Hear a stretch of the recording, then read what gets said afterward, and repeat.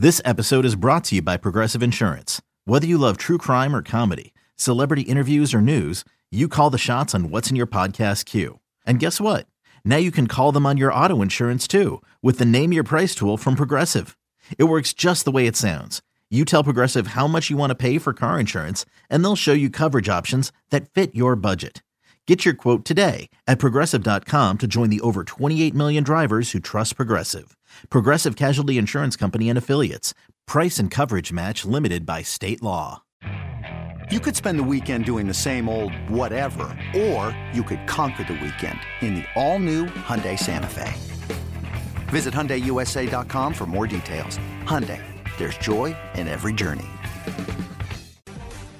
Welcome back to BetQL Daily, presented by BetMGM. Eddie Gross, Joe Ostrowski, and Aaron Hawksworth here with you. And it's Tuesday. That means it's Futures Day. Coming up in the next segment, we will talk about NFL awards. We'll talk about MVP when it doesn't relate to Tyreek Hill, and also some of the other great individual awards where we are finding some value. But now let's talk about team futures. And let's begin in the AFC East.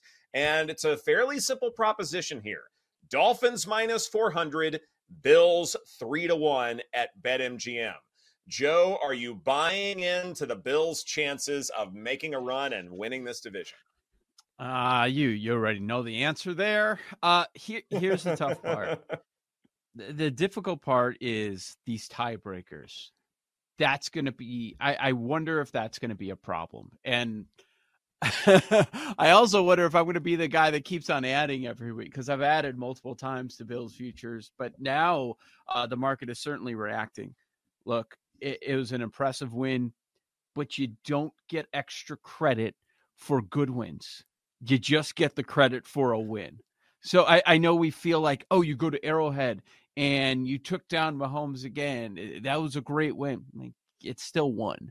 It's not 1.5. Mm-hmm. Like this weekend, if they take down the Cowboys, it's still going to be one. So that's the NFL committee is unimpressed. I know. And Frank said it. It might be going a little far, but I totally feel what he's saying. It's like the Bills are either going to miss it or they're going to make it and go to the Super Bowl. I hear him because that conference is just so weak everywhere.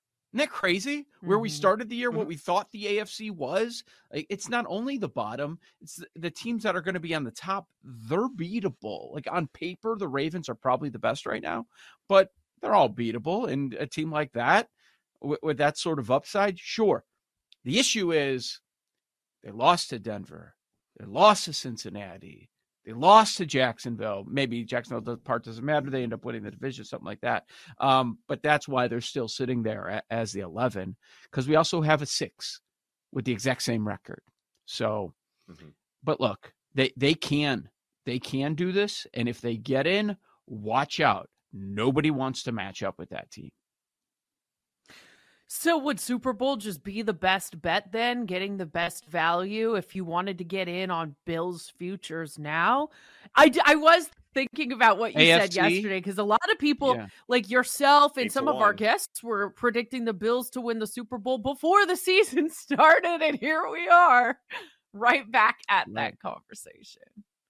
How about that? The Bills are the 4th favorite for the AFC. They're not even in. They're the 4th favorite.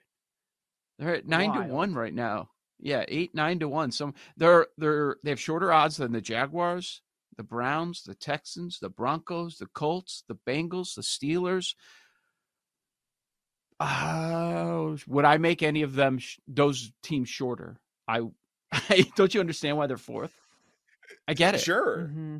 Yeah, totally get it. But I just keep coming back to this notion that you need to be a quasi-complete football team to win the Super Bowl. Like if you want to make the case that 8-1, 9-1 to win the AFC has some value, I'm probably okay with that. But if you take it one step farther to Bills 18-1 and BetMGM to win the Super Bowl, my response to that would be, how's the defense going to look in February? Like, who's going to be available to play? How healthy will they be? Will they succumb to other injuries between now and February? And to me, that matters a great deal, because you look at the DNA of all the Super Bowl champions over the last umpteen years, either the quarterback has played out of his mind or the defense is played out of their minds. But then the other side of the ball is still at least average. Is this Bills defense average? I don't think so. I think they're a little worse than that right now, though. Now, they might raise their level of play, but what I find fascinating is that this narrative from Sunday, the Bills-Chiefs game, doesn't it feel like it's evolved a little bit to where it went from, wow, the Chiefs are looking dysfunctional. Pat Mahomes is yelling at everybody, and Kadarius Toney doesn't know what the neutral zone is, et cetera, et cetera. And it's evolved from that to, wow, the Bills look pretty good. They're flipping a switch, turning things on. And I guess my question is, why did it evolve that way? Because I like the original hashtag narrative of Kansas City starting to fall apart. I don't necessarily look at the Bills right now and go, wow, they flipped a switch because they won that game. No, it was a win that I thought they would get, but they have other games like this upcoming one against the Cowboys where I go, that's going to be a challenge. And more defensive injuries. That's been the story of the season, along with the Josh Allen turnovers, the injuries to key players on defense, and it's not looking great. Like now we've got Hyde, right? And there's another one that you've got to be concerned about. So, all right, impromptu nickel or dime. Dime on the Bills to win the Super Bowl at 18-1, or let's stay in the same conference. It's wide open. Or nickel on the Browns at 60-1. Which team would you rather bet on? I think the Bills at 18-1. I still think you might have a hedging opportunity there too. I do think there's teams like the Niners and the Ravens that are more complete teams, but I do think crazy things can happen. And offensively, the Bills are so good, maybe they don't need to have the best defense in the league when it's all said and done. So I'd rather take the better quarterback with the Bills. I have a follow-up. What's your perfect path? What's your perfect path for the Browns?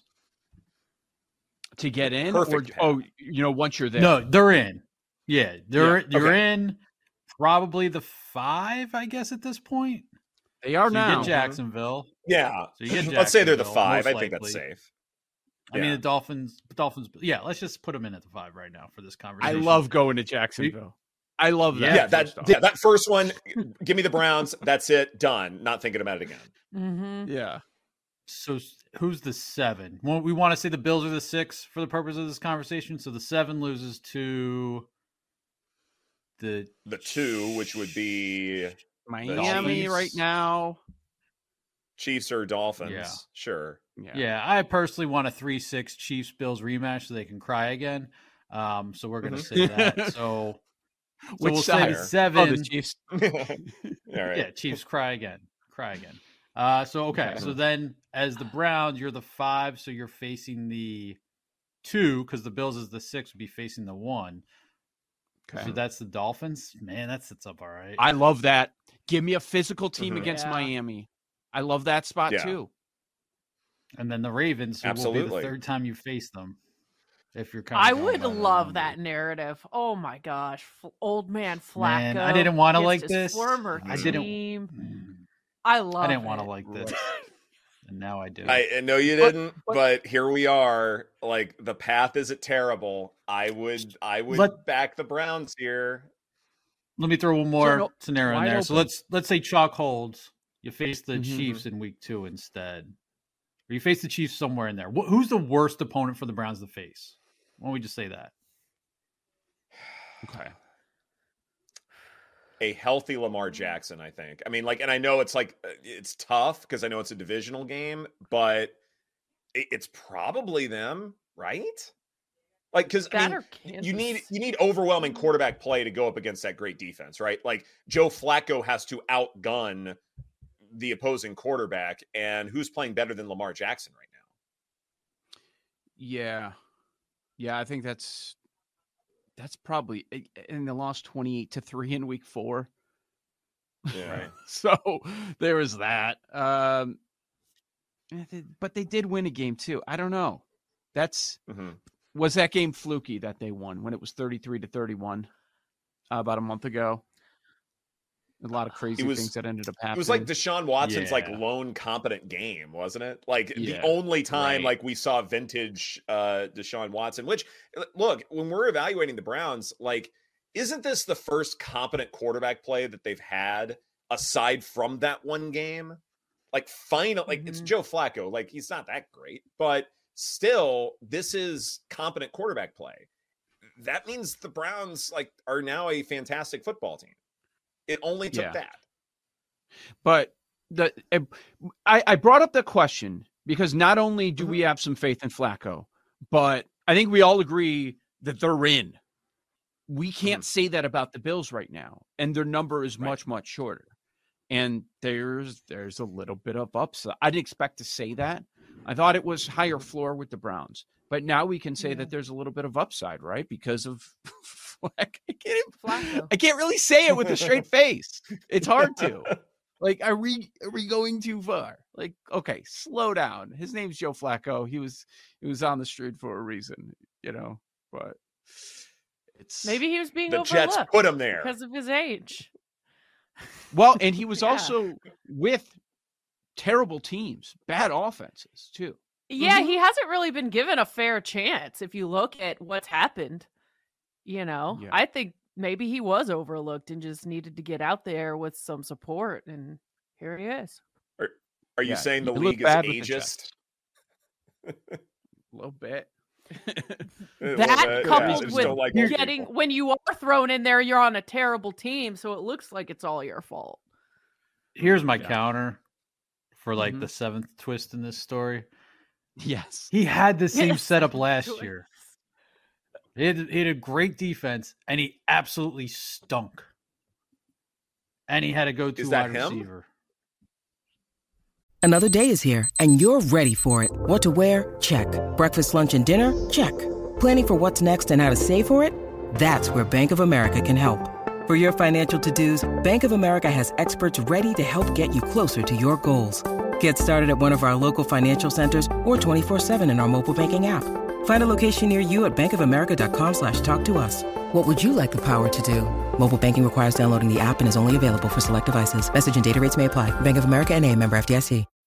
When you need mealtime inspiration, it's worth shopping Kroger, where you'll find over 30,000 mouth-watering choices that excite your inner foodie. And no matter what tasty choice you make, you'll enjoy our everyday low prices, plus extra ways to save, like digital coupons worth over $600 each week. You can also save up to $1 off per gallon at the pump with fuel points. More savings and more inspiring flavors make shopping Kroger worth it every time. Kroger, fresh for everyone. Fuel restrictions apply.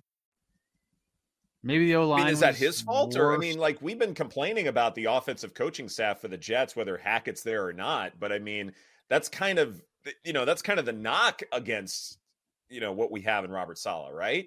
Like, all the quarterbacks stink.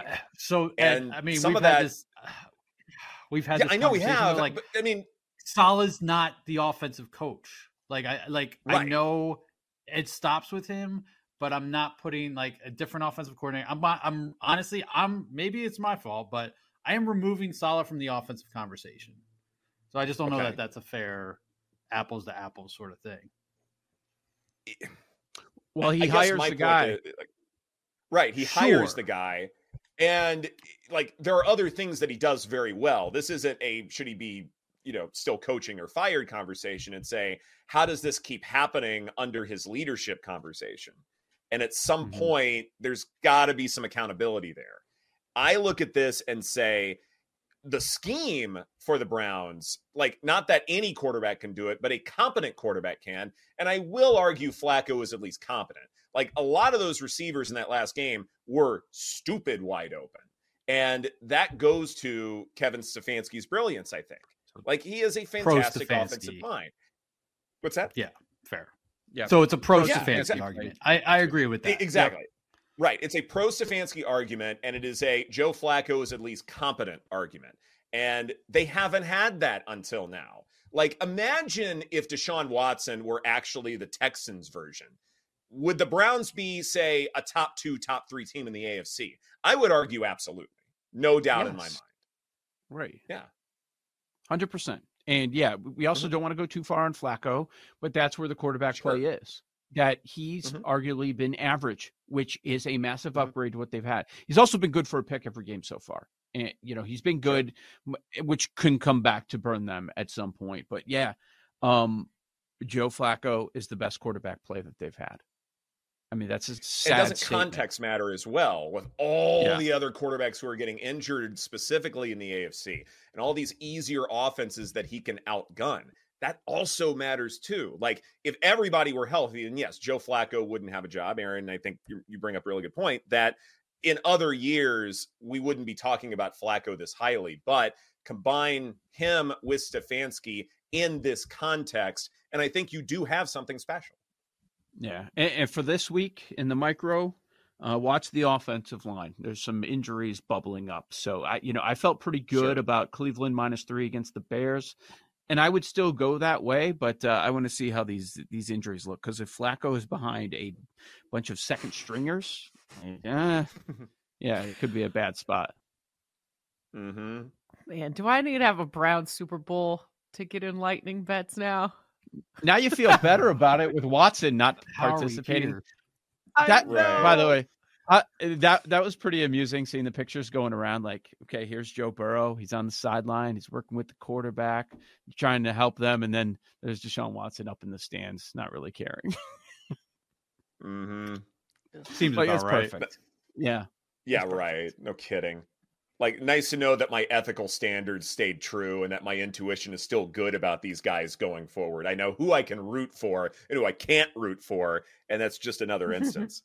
I know we got a few seconds left here, but anyone else as far as like the AFC wildcard picture worth bringing up here? Like, are we worried about the Texans now as far as their chances, or anybody else who stands out?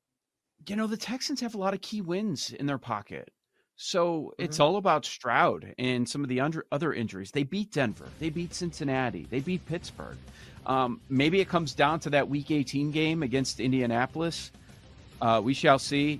Indy as the 7, they're going to fall out, which is why people are big on Buffalo and some of these other spots. Like Pittsburgh, they're probably going to fall out too. So there's going to be movement there in the bottom of the AFC for sure.